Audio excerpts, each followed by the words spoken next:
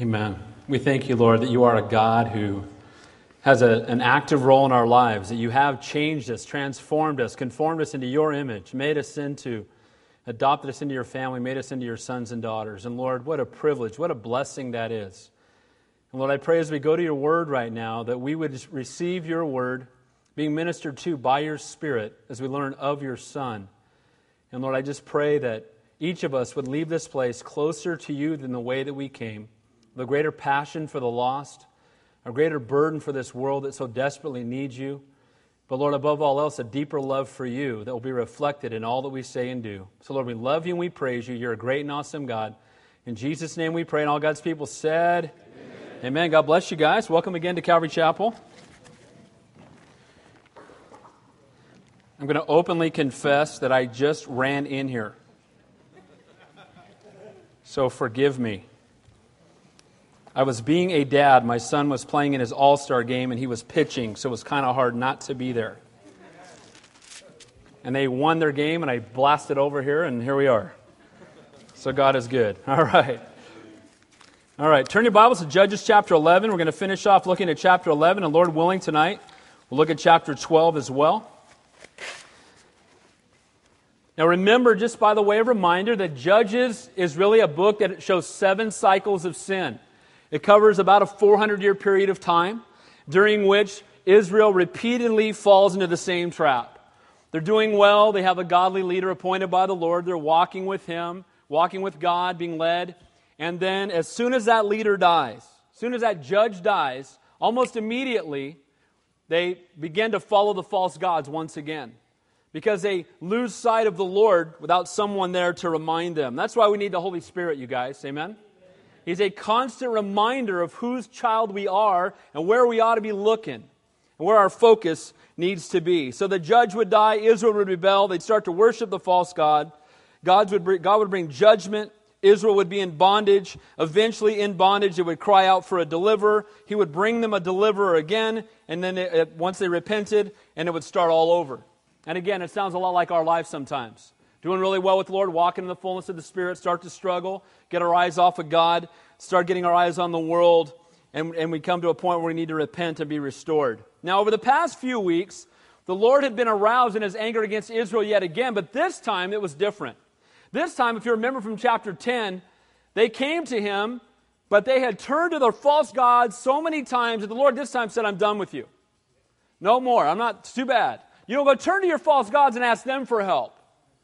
Run to Baal and ask Baal to help you out. Ask the moon god to give you a help out. Ask the rain god. And for you and I today, it would be like the Lord turning to us after we've devoted our entire lives to our careers, and now we're struggling, and we turn to the Lord and He says, let your career help you. Let your bank account help you. Let your bench press help you. Whatever it is you're into, right? Whatever that thing is that you hold as being your strength, why don't you turn to that? And just to remind you, the reason they turned to the false gods was not because the gods were so attractive necessarily, but the practice of serving the gods was attractive. If you remember, they would have temple prostitutes. So the guys would go, oh yeah, I'm down for that God. That sounds pretty good. Come down here and you can have sex with the women. Oh, that sounds like great worship. Yeah, let's do that.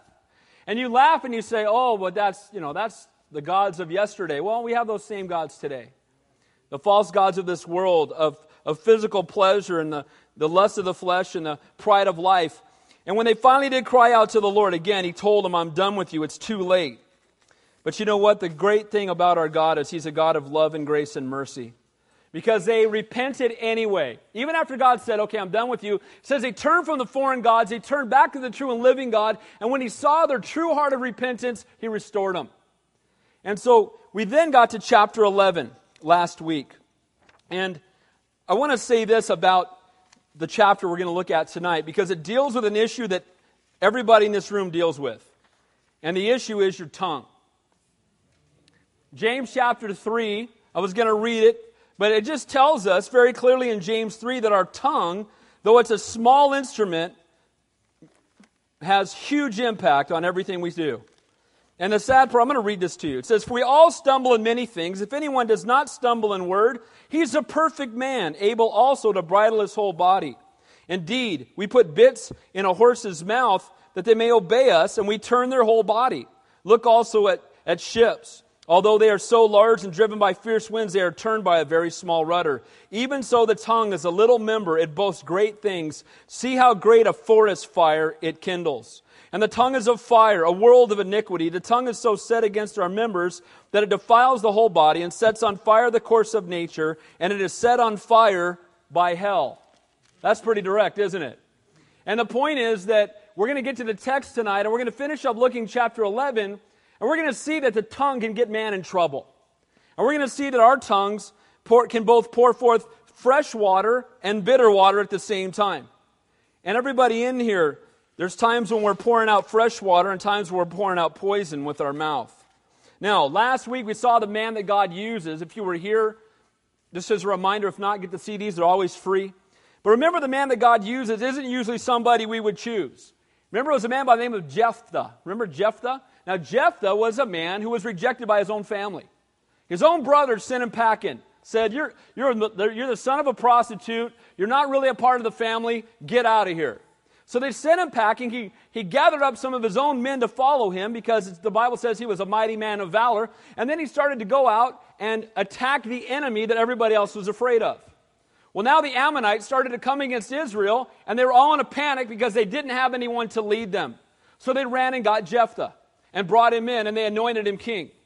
Now, well, not king, but deliverer. Now, the great thing about Jephthah was, remember when they brought him back, he didn't say, too late. He didn't say, you could have had me before. Oh, you guys dissed me before. Sorry. And you know how our flesh is. If somebody doesn't recognize us right away, we get, prideful. And Jephthah did not do that. He came back, and he was a man of humility, and he responded when he was called. He held no grudges, and then he used great wisdom. If you'll remember from last week's text, before he went and attacked the Ammonites, the first thing he did was give them a chance to make peace without battle. He called to their leaders and said, hey, guys, what's this fight about? And they said, oh, you took our land. And he reminded them, no, we never took your land. God gave us the land, and it was because you guys attacked us. It was because you were out of God's will. God gave us the land. And now it's been 300 years. We haven't said anything up until now. We're not giving it back. Well, then the Ammonites attacked, and we know that he won the battle. But there's one last thing I want to point out before we get to tonight's text. Is right before he went into battle, he did something very foolish. Because even though Jephthah, as it says in the text, was a man filled with the Holy Spirit, he was a man of the Word, he was a man of great faith, he's listed in Hebrews 11 in God's Hall of Faith. At the same time, with all those things being true, this faithful, Spirit-filled man of valor made a very bad vow. And his vow was, when I come home, Lord, if you give me the victory, whatever comes out of my house to meet me, I will sacrifice to you. We're going to talk about this. Now, first of all, I'm thinking, if I'm going to make a vow, anything coming out of my house, I probably don't want to sacrifice. And we'll talk about that in a minute. So he makes this vow, and they go out and they win the battle, and that's where the chapter ended last week. He was a mighty man of courage. He went in and did great battle. He won and the Lord brought him the victory. But sadly, in that fleshly, faithless moment, he made a rash vow. And you and I can do the same thing. In a fleshly moment, we can make rash vows. We can have harsh words. I'm going to openly confess to you guys that the way that I most often get into my flesh is when I respond to someone attacking me. Anybody else relate to that at all? And praise God, I'm getting better, because I get attacked a lot. But you know what? When it happens, then your flesh, that you feel the hairs on the back of your neck just kind of rise up. And if you open your mouth and say anything, it's not going to be godly. And you're just like, and they call it now in the office, the Pastor Dave, I just don't say anything. I go, and if I give you this, that means I got nothing good to say. So I'm going to say nothing. And I'm probably going to start walking away from you right now. And so we see here that this is where this tongue and this rash stuff can come out of our mouth so quickly, and so often that's the first place we see the flesh. Coarse jesting, insulting speech, harsh words, rash vows. So I titled the message tonight, The Heavy Consequences of Misspoken Words. And misspoken is probably not a good choice, because we don't misspeak, we speak them on purpose usually. Amen? But give us the benefit of the doubt. The heavy consequences of misspoken words. And we're going to give 3 points. Number one, is be careful what you promise. Don't attempt to bribe God with your words. Don't try to make God do what you want with your words. That's not what it's about. We'll see that tonight. Second of all, we'll see that a soft answer turns away wrath, but harsh words stir up strife. So be careful what you promise. And soft answer turns away wrath, but harsh words stir up strife. And then thirdly, our words give us away. The Bible says out of the overflowing of a man's heart, his mouth speaks. You want to know what somebody really is all about? Just hang out with them and listen to them talk. Amen? You listen to them talk long enough, you're going to find out what's in their heart. So God's chosen a leader, and it's Jephthah. He's just won this battle, and now he's coming home. Now, to me, I thought about this. Have you ever seen it? The commercials that just make me weep. You ever see these commercials, or they'll show real-life footage of like a soldier coming home from Iraq or somewhere else, and his wife is there with the baby he's never seen before, and he runs into their arms and they're embracing. I'm done. I'm game over. And I'm just like, how awesome. And you know what? They've come back victorious, at least coming back alive, right? The person's been praying, they come back, they're excited to see their family member. Well, that's how this is starting off. We're beginning in verse 34 of chapter 11. Jephthah's coming home, the victory's been won, and you would think that this would be the most glorious time. Because he went out, he was obedient to the Lord. The battle was won. He's coming home to meet his family. They've gotten word about this great victory. But we're going to see, be careful what you promise. Don't attempt to bribe God, and count the cost before you make a vow or a promise. And we're going to learn from Jephthah. Look what it says in verse 34. When Jephthah came to his house at Mizpah. Again, the victory's been won. They destroyed 20 cities of the Ammonites. They brought the Ammonites to their knees. They've wiped them out. He's coming in. And remember that he had asked, if you make me the king, or if I lead you and we win the battle, promise me that you'll make me the leader. And they said, we will. So guess what? The battle's been won. He's the leader of all of Israel. He's coming back to his family. This is a wonderful moment. He's filled with the Spirit. He's been anointed by God. He's had both godly wisdom and godly courage in defeating the Ammonites. After 18 years of bondage, they've finally been set free from their idolatry. What a great time this should have been.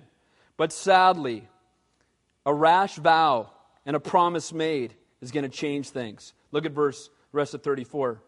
There was his daughter coming out to meet him with timbrels and dancing.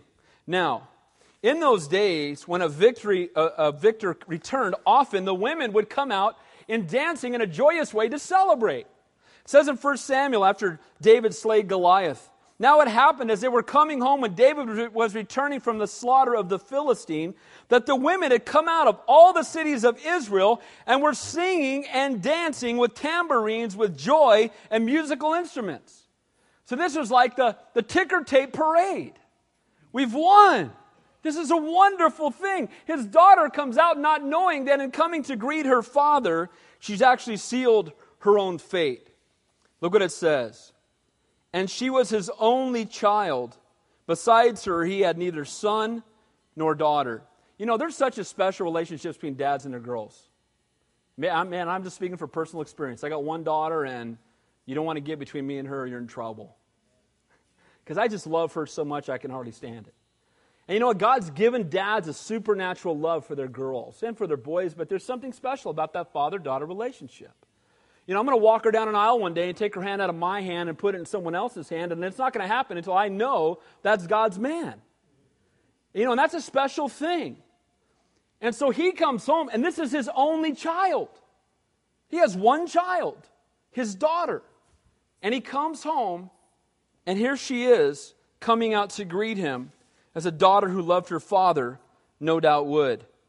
And again, there's such a special relationship there. So she comes out in joyous celebration. It should have been a great time of him jumping down from his horse and running to his daughter. And again, I think of those news clips of the guy getting off the plane and running to his daughter and running to his wife and embracing her. But instead, look at verse 35. And it came to pass when he saw her that he tore his clothes and said, Alas, my daughter, you have brought me very low. Now, this is not exactly the joyous celebration you would think you would see. You know why? Because Dad made a promise. And you know what? It was a promise he didn't need to make. And we'll talk about that. But you know what? He tore his clothes. And in the Bible, whenever you see someone tearing their clothes, it's an act of great grief. They're grieving. They're beside themselves. And they rip their clothes just to say, I'm undone, I'm beside myself. And he's grieving when he should have been rejoicing. Why is he grieving? Because he remembered the promise he made to the Lord, and he remembered its consequences. Thus, he was grieved because his daughter was the first one out of the house. Now, I've thought about this, and I thought, what else did he expect to be coming out of the house? Your wife? Is that any better? You got a wife and a daughter. Who else is coming out of the house? Are you hoping Fido's coming out? I don't know. The cat that rolls up on the carpet? I mean, what is it? But I'm thinking, and again, maybe, so here he is, he comes home, and his daughter comes out. And he says, "Alas, my daughter, you have brought me very low.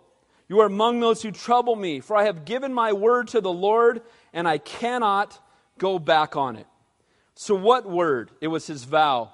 The previous chapter, verse 30 and 31, it says, or this chapter, back in verse 30 and 31, "And Jephthah made a vow to the Lord, saying, if you will indeed deliver the people of Ammon into my hands, then it will be that whatever comes out of the doors of my house to meet me, when I return in peace from the people of Ammon, shall be the Lord's, and I will offer it as a burnt offering."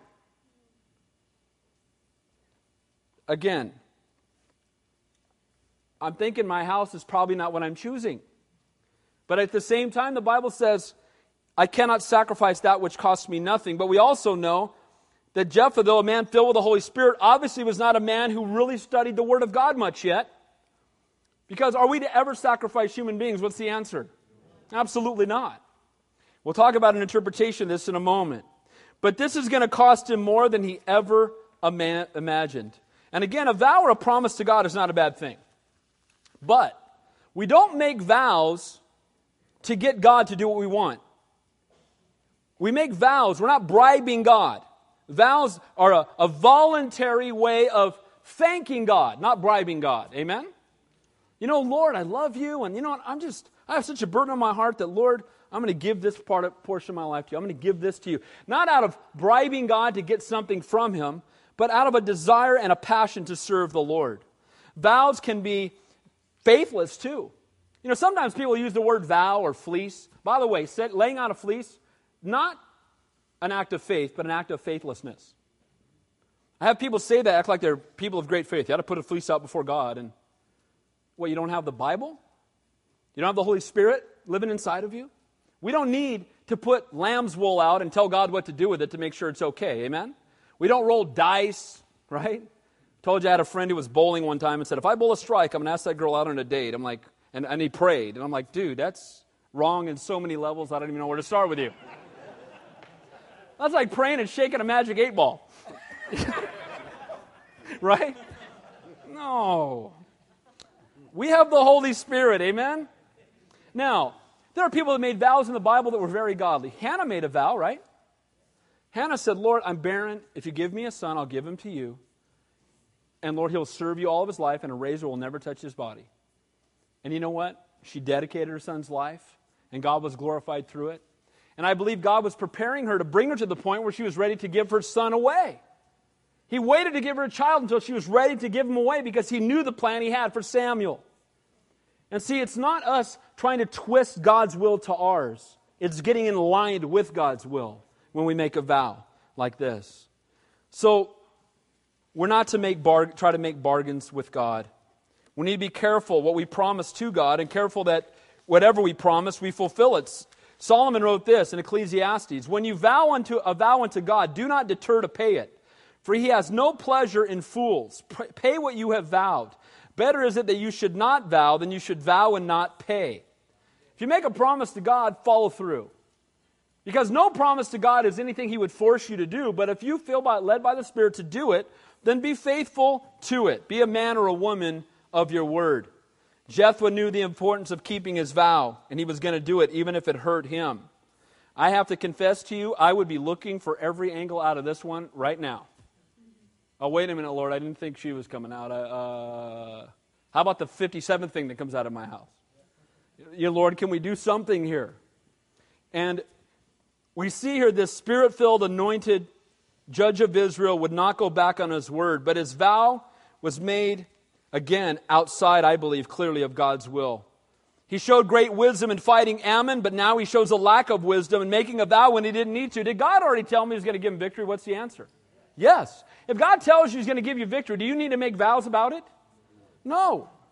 None. God already said it's yours. I'm with you. He poured out his Holy Spirit upon him. That should be enough.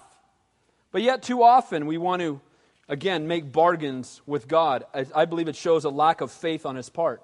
Now, we know he's in God's hall of faith later. So we know that God is still working with this man.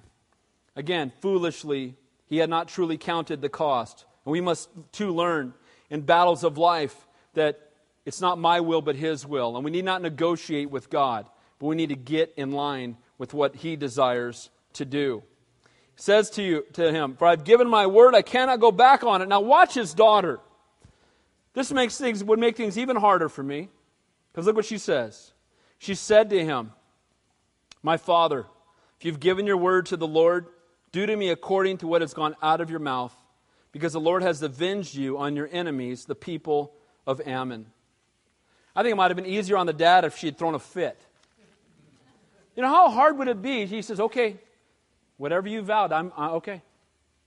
All right." You know what it reminds me of? Isaac. Remember Abraham taking Isaac up the mountain? And we often think of Isaac being this little boy and he's holding his hand, right?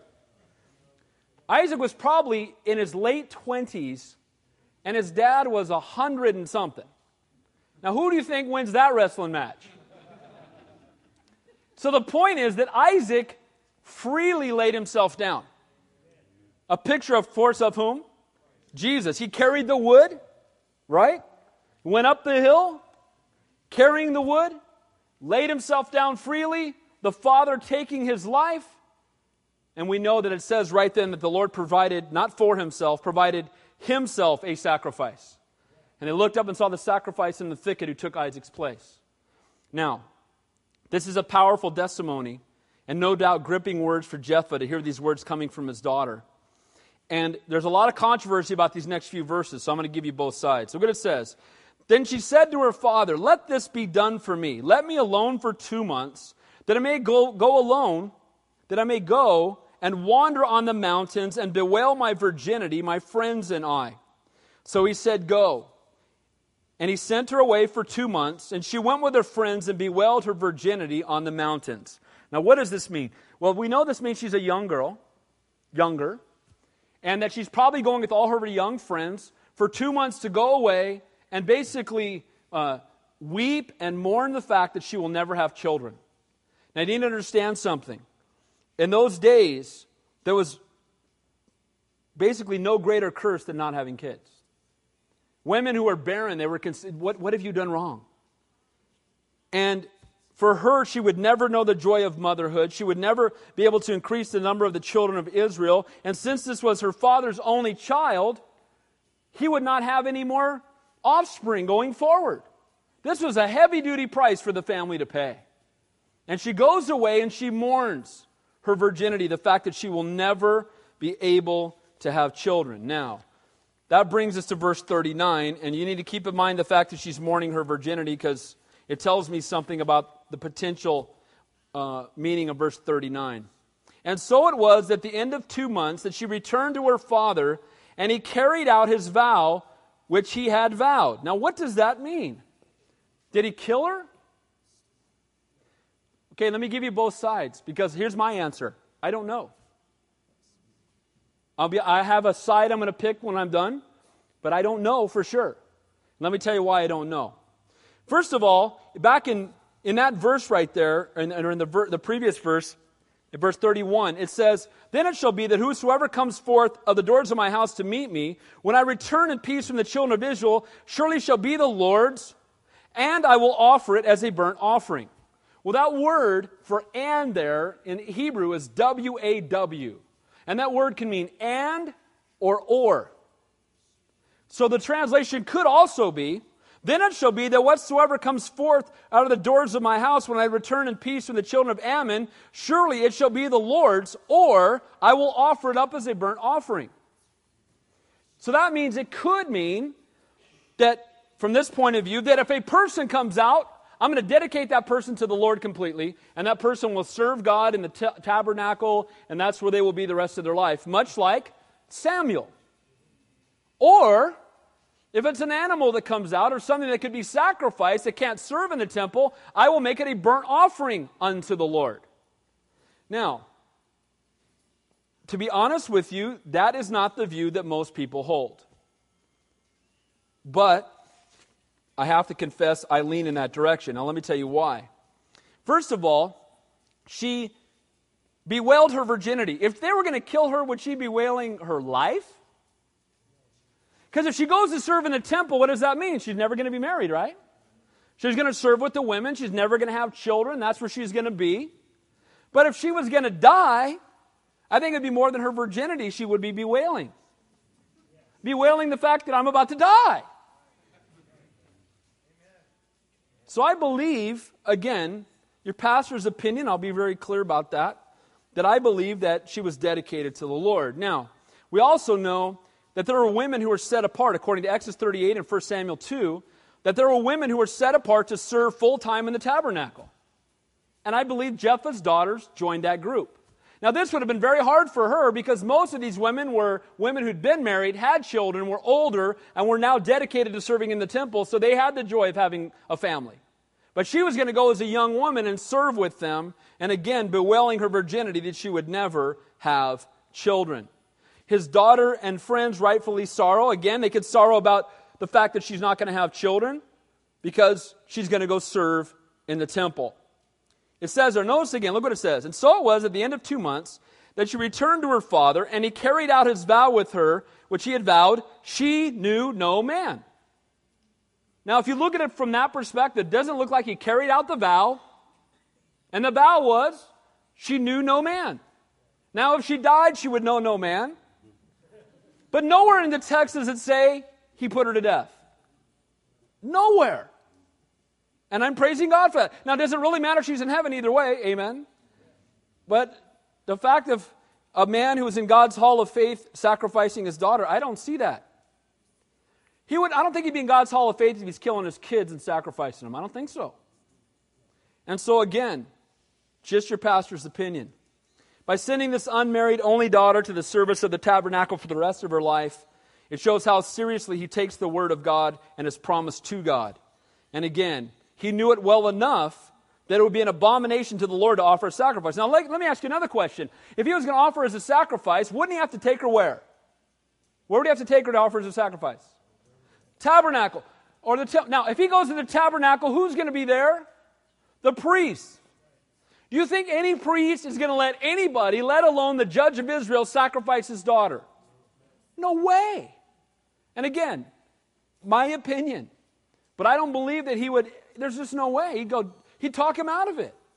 Might hit him in the head with a mallet to change his mind. You're out of your mind. You're not sacrificing. No way. Because only they were the ones that could carry it out. There's not one word in Scripture about her being sacrificed. Now, just to give you a balanced view, there's a second view that says he did. Where did they get this? Well, we know that this was a time that was very depraved and that idolatry was going on. One of the gods they were serving was a god by the name of Molech. You know what they did to the god Molech? They sacrificed their children, and because the children of Israel were part of the ones that were worshiping Molech, it's very well likely that some of the children of Israel were sacrificing their kids. So this wasn't something that wasn't being done at all in Israel at the time. Because for 18 years they've been caught up in idolatry. Second of all, there's a man by the name of Josephus. He's not a biblical writer, but he's a historian from not very many years after the time of Jesus. And if you read Josephus, he's not a believer. He never became a believer. He was just a Jewish historian. Well, he writes, accordingly, when the time was over, he sacrificed his daughter as a burnt offering. That's what Josephus says. So you certainly have some who believe that it happened. But you know what? If he did sacrifice her, I can think of few things more outside of God's will. This is not what God would want. And I would also say this. He didn't know the Bible very well because in Leviticus, it says that you can purchase back somebody who you've made as a vow unto the Lord. You guys remember that from Leviticus? You could buy them back with silver. Do you think he might buy his daughter back with some silver? Again, personal opinion. I don't believe he did it. But at the same time, the reason he got himself into this mess is he made a rash vow he didn't have to make. Why did he do it? Because he wasn't completely convinced that God was going to give him the victory on his own. He thought, I got to make sure this is really going to happen. So I'm going to dig deep and make a vow. You know what else? That word makes me sick because of what has come to me on Christian television today. Seen that word? Make your vow. Call it, make your $1,000 love pledge vow, right? That grieves the heart of God, doesn't it?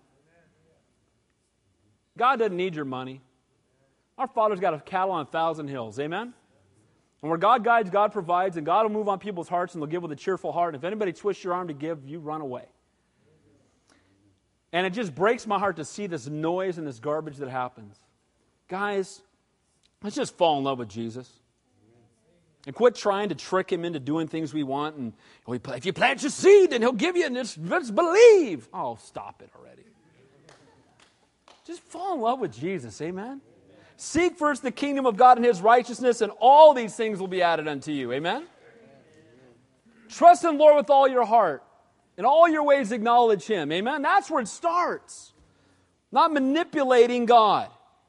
God wants us to be people who learn to keep our word to him, but he also is one who never wants us to make and does not condone rash or foolish promises. God does not condone those things. We need to be careful that we're being led by the Spirit when we make those kinds of promises to God. And lastly, before we move on, it may sound silly, almost like a bad joke, but it's true. We should never sacrifice our children. You might say, well, of course, I would never do that. Well, let me ask you a question. What's more important right now, your kids or your career? What's more important, your kids or your hobby? Who do you spend more time with? Again, you got to go work. A man who does not work shall not eat. And part of the way that you minister to your families, you provide for them. And dads, we absolutely should be doing that. Amen? But at the same time, kids spell love T-I-M-E. You know, my kids don't remember everything I've been to, but they'll never forget the things I missed. And that's the reason I was at the Little League game right before I came here.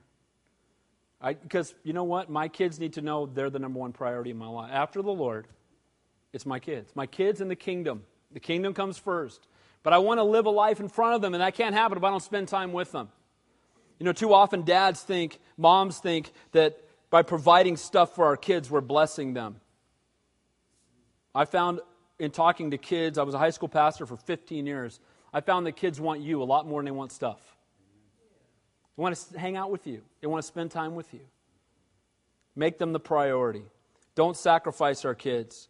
And he says there, she knew no man, and it became a custom in Israel that the daughters of Israel went 4 days each year to lament the daughter of Jephthah, the Gileadite. Now, they could be mourning her death, or they could be mourning the fact that she went straight into temple service as a young woman. This was a friend of theirs. She went in straight into temple service. She was never able to have a family. It would apply in both cases. So again, be careful what you promise. There's a heavy consequence for misspoken words. Count the cost before you promise. And again, don't do it to purchase favor, but only do it in gratitude to your loving Heavenly Father. Next chapter. A soft answer turns away wrath, but harsh words stir up strife. Look what happens.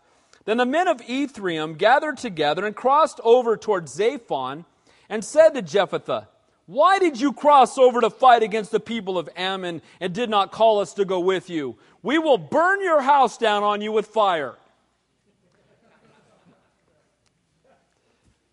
Does this sound familiar? Chapter 8. Gideon goes out and defeats the Midianites. The battle's over. It's been won. Who shows up? Ephraim. What did they say? You didn't call us. You didn't tell us to come help. You got all the spoils. We didn't get any. We want to fight you. I'm amazed at how many people love to pile on when it's all done. Victory's been won. We want to get ours now. You went out and did all the heavy lifting. We just want to show up at the end and just kick me down some stuff. We want to join the glory. We want to be in the ticker tape parade next to the people that laid down their lives. You know what? In Gideon's case, it's interesting because Gideon responds in one way, and we're going to see Jephthah respond the exact opposite way. Because how did Gideon respond? When they showed up, Gideon looked at them, and God bless Gideon because this brother has some patience. They showed up and said, you didn't call us, and we want part of it. You know what Gideon says? You guys are so much greater than me. And you know what? The least of what you have among your people is greater than the best that we have. Come and join in the spoils. It's all yours. It's all good. Come on down. And you know what? Gideon was an example of a soft answer turning away wrath. He said, you want to make a name for yourself? Fine. You guys want to join in the spoils? Knock yourself out. I don't care. I'm doing it for the Lord anyway. Doesn't make any difference to me. A soft answer indeed does turn away wrath. He didn't say, hey, Mr. Big Bad Ephraim, we didn't need you before, we don't need you now, get out of here. Didn't say that. Could have. He didn't respond to them in such a way. Instead, he was humble. You know what else he could have said? I know another guy who tried to be preeminent. His name's Lucifer. How does it feel to be Satan-like? That would have gone over real well. Instead, he said, you know what? These guys are my brothers in the Lord. Because they were family. They're all tribes of Israel, right? These guys are my brothers. That's fine. You didn't show up for the battle. It's okay. We want it. Come on in. Join in with us. You guys, and you know what? Their anger was turned away because of the soft answer. And a soft answer, this is the way we should respond, you guys. Jephthah is going to respond the way that some of us respond. I've done it. Maybe none of you have. He's going to take a totally another approach. We're going to burn your house down with fire. I love this. Can you imagine? Can you imagine if you went out and did a bunch of hard work and won a battle, and then your brother came over and said, thanks for helping me out, I'm burning your house down. They should have been blessing him and praising him, right? God bless you guys. We were caught up in idolatry and you helped deliver us. Praise the Lord. Instead they said, we're burning your house down. Now Jephthah's going to, and some of you might think, yeah, they deserve to be talked to the way he talks to them. Because when I read it, I kind of think, yeah. Who do you think you are showing up late? Who do you think you are threatening to burn my house down? So look at verse 2. Jephthah said to them, my people and I were in a great struggle with the people of Ammon. First of all, he basically says, for 18 years, Ammon was against us. Where were you then? We were in a great struggle. Where were you? 18 years. I didn't see you stepping up. Not only were you not around for 18 years, but look what he says. And with the people of Ammon, and I called you, and you did not deliver me out of their hands. I called you to come, and you didn't come. 18 years, did nothing. Then God anointed me, and so I went out and I told everybody to come, and who didn't show up? You. This is not quite the soft answer turning away wrath, is it? This is getting in your chest with both feet, right? This is like, you didn't show up, so you nothing. And if you keep talking, you're going to get it. You know what I mean? And this is kind of Jephthah, a little different than Gideon. But what's amazing, both men are in the hall of faith. Isn't God a God of grace? Should be an encouragement to us. When I looked, you didn't come. When I called, where were you? You didn't show up. So when I saw, verse 3, that you would not deliver me, I took my life into my hands and crossed over against the people of Ammon, and the Lord delivered them into my hand. The Lord delivered them into my hand. That's a key part of the verse. Jephthah doesn't say, well, I mounted up this great strategy and went down there and tore them up. What he said was, you didn't show up.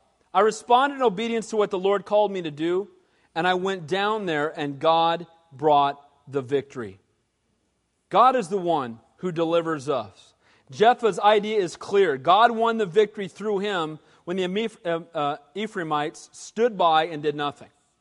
They had an opportunity to help, but they did not respond. Then it says there, the Lord delivered them into my hand. Why then have you come up to me this day to fight against me? Why is it you want to fight me instead of saying, praise the Lord? Now, you know what I see a clear application today is so many who are more concerned about making names for their churches, for their ministries, or for themselves than being concerned about God being glorified. So many today are bummed out because you had a big crusade, but you didn't get them involved, and their name wasn't on the placard, so I'm going to go eat sour grapes and be mad at you. You know what? If people get saved, praise God. And who cares if your name's on it or near it, or if you were invited or didn't know about it or anything. We want to see people saved, amen? We want to see God glorified. It's not about building anybody's church or magnifying anybody's name. The only name that should ever be magnified is the name of Jesus Christ, and nobody else's.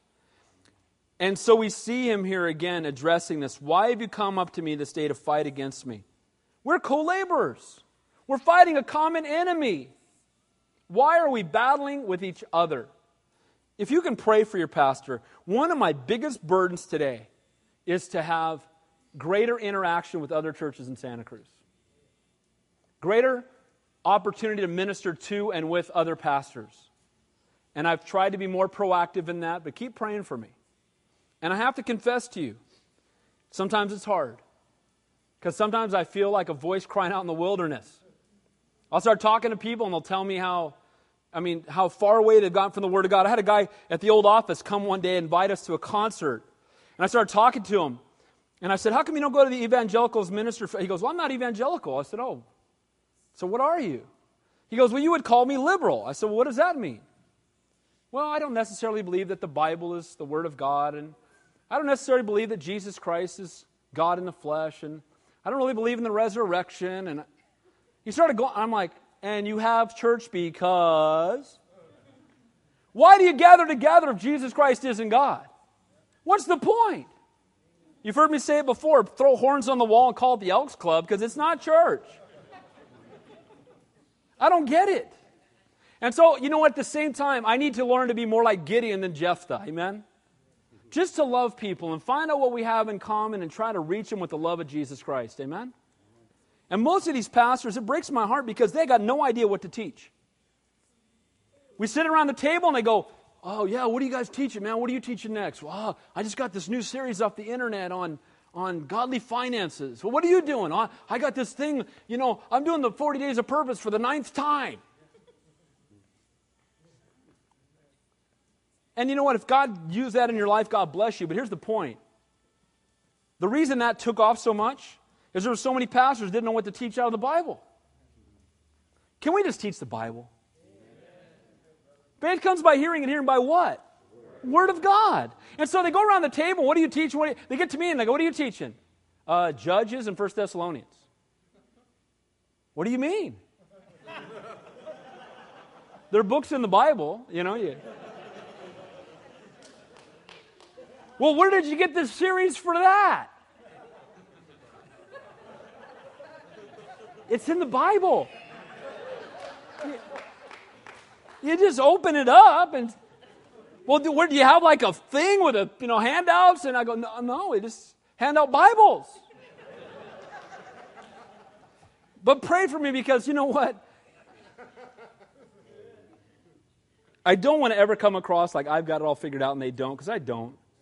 I'm one beggar leading another beggar to the bread. And I'm a sinner saved by grace. And I just praise God that as a young man I was raised in Calvary Chapel and I was taught this.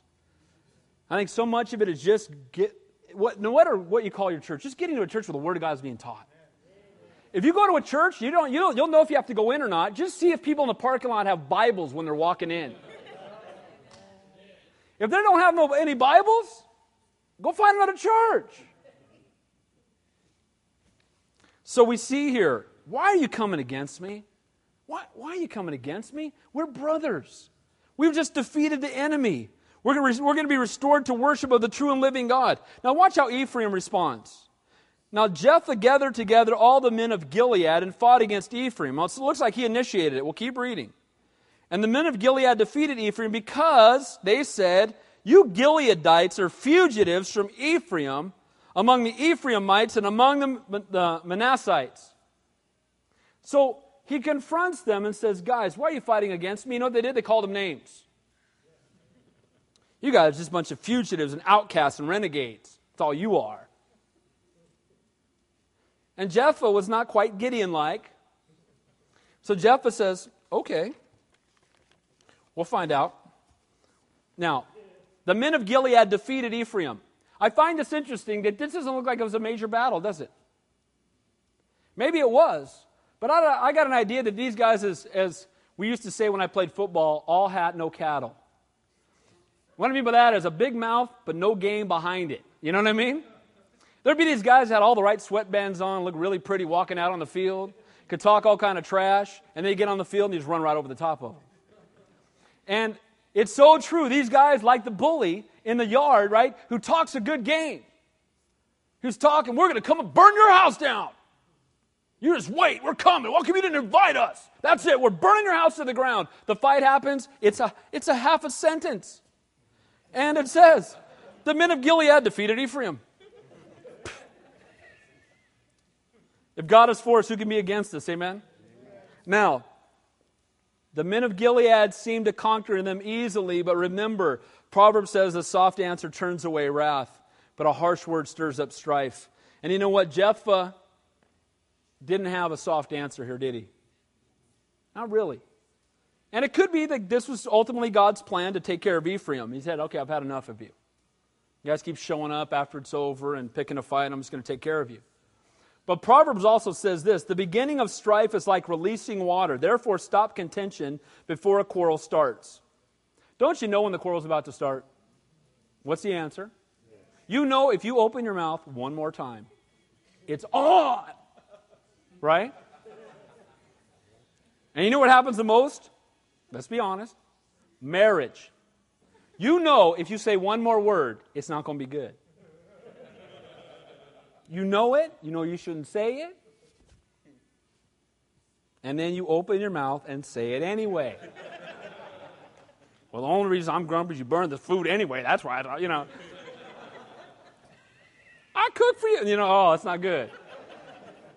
Don't do it. Just learn to shut it, right? You need to learn to go, okay. A soft answer would have avoided a war among these brothers, wouldn't it? Gideon proved it. When they showed up with Gideon, hey, you guys are awesome. God bless you. Yeah, fine, come on in.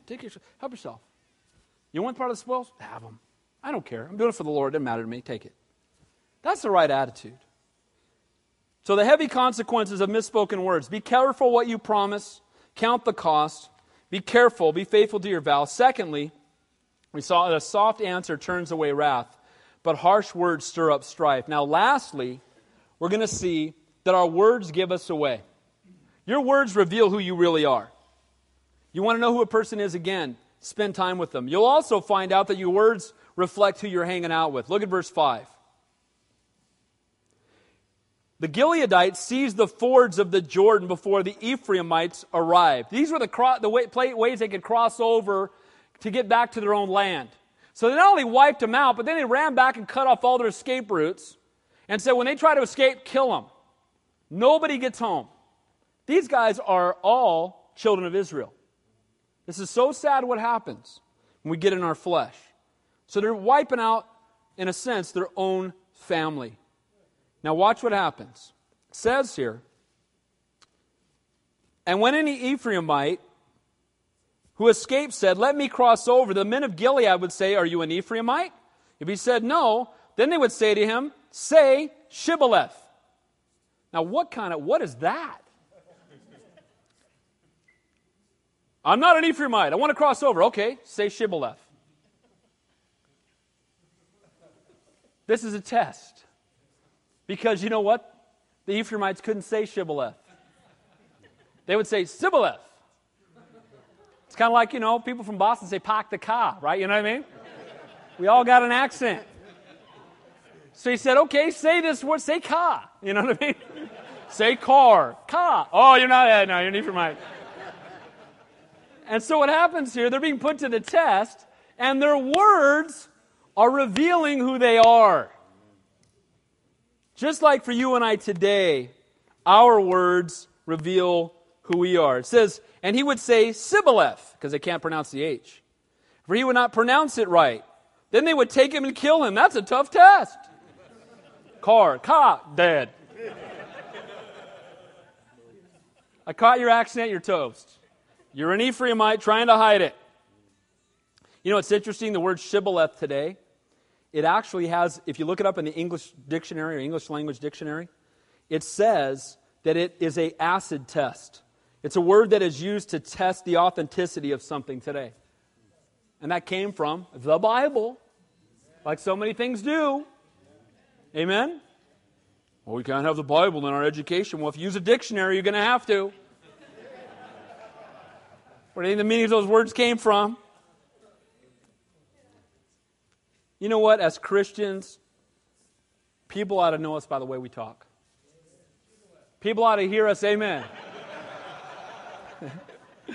People ought to know us. But you know what? When you talk about Jesus, it ought to be obvious to everybody that you don't just know about Him, but He's your best friend. That He is the closest and dearest person in your life. You have intimate fellowship with Him, and it ought to be detectable in your everyday speech. We ought to be walking around singing praise songs, amen? You know, it ought to just be over. The Bible, the overflowing of a man's heart, his mouth speaks. What are you passionate about? All I got to do is hang out with you for a little while. I think you can find out a lot about somebody getting locked in an elevator with them for about an hour. I love plane flights. One of my favorite mission fields. I love really long plane flights. I love to sit on the aisle. You can't get out. Where are you going? Got two people right here. Okay, guess what? You know, captive audience. But you know what? Our words ought to reflect our heart. And we ought not be ashamed of Him. You know, so often today, we want to water it down and dial it down because we're afraid. And I'll tell you what, we ought to be shouting it from a mountaintop with our full voice. We love Jesus, we're not ashamed of it. Amen? He hung on a cross for us. How can we not stand up in front of the world for Him? And it ought to reflect in the way that we speak, in the way that we talk, in everything that we say and do. And it says there, listen to this. And they killed him at the fords of Jordan. There fell at that time 42,000 Ephraimites. Wow. Why did it start? Because they were striving for position that didn't belong to them. They were in their flesh. And you know what? Jephthah, at least in this case, whether it was the Lord behind it or not, did not return their evil speech with soft speech. Instead, he went right at them. And in the end, you got brothers killing brothers. Again, their speech was different. And why was their speech different? Why was the speech of the Ephraimites different? Weren't they marching through the wilderness together? What's the answer? Yes. Were they serving as slaves together in Egypt? When did their language change? You know when it changed? When the Ephraimites isolated themselves and got out of fellowship with their brothers, and then they started speaking differently. That's what happens to us when we start hanging out with the world instead of hanging out with God and His people. Amen? If all your fellowship is with, and don't take this wrong, a lot of foul language and a lot of different, construction worker. I know you'll go, oh yeah, I've never heard anybody cuss on the construction site, but the truth is, if that's the only place you hang out, guess what's going to start happening to your mouth? Right? If you only hang out in that environment, you're going to become like your environment. That's why we need more fellowship. Amen?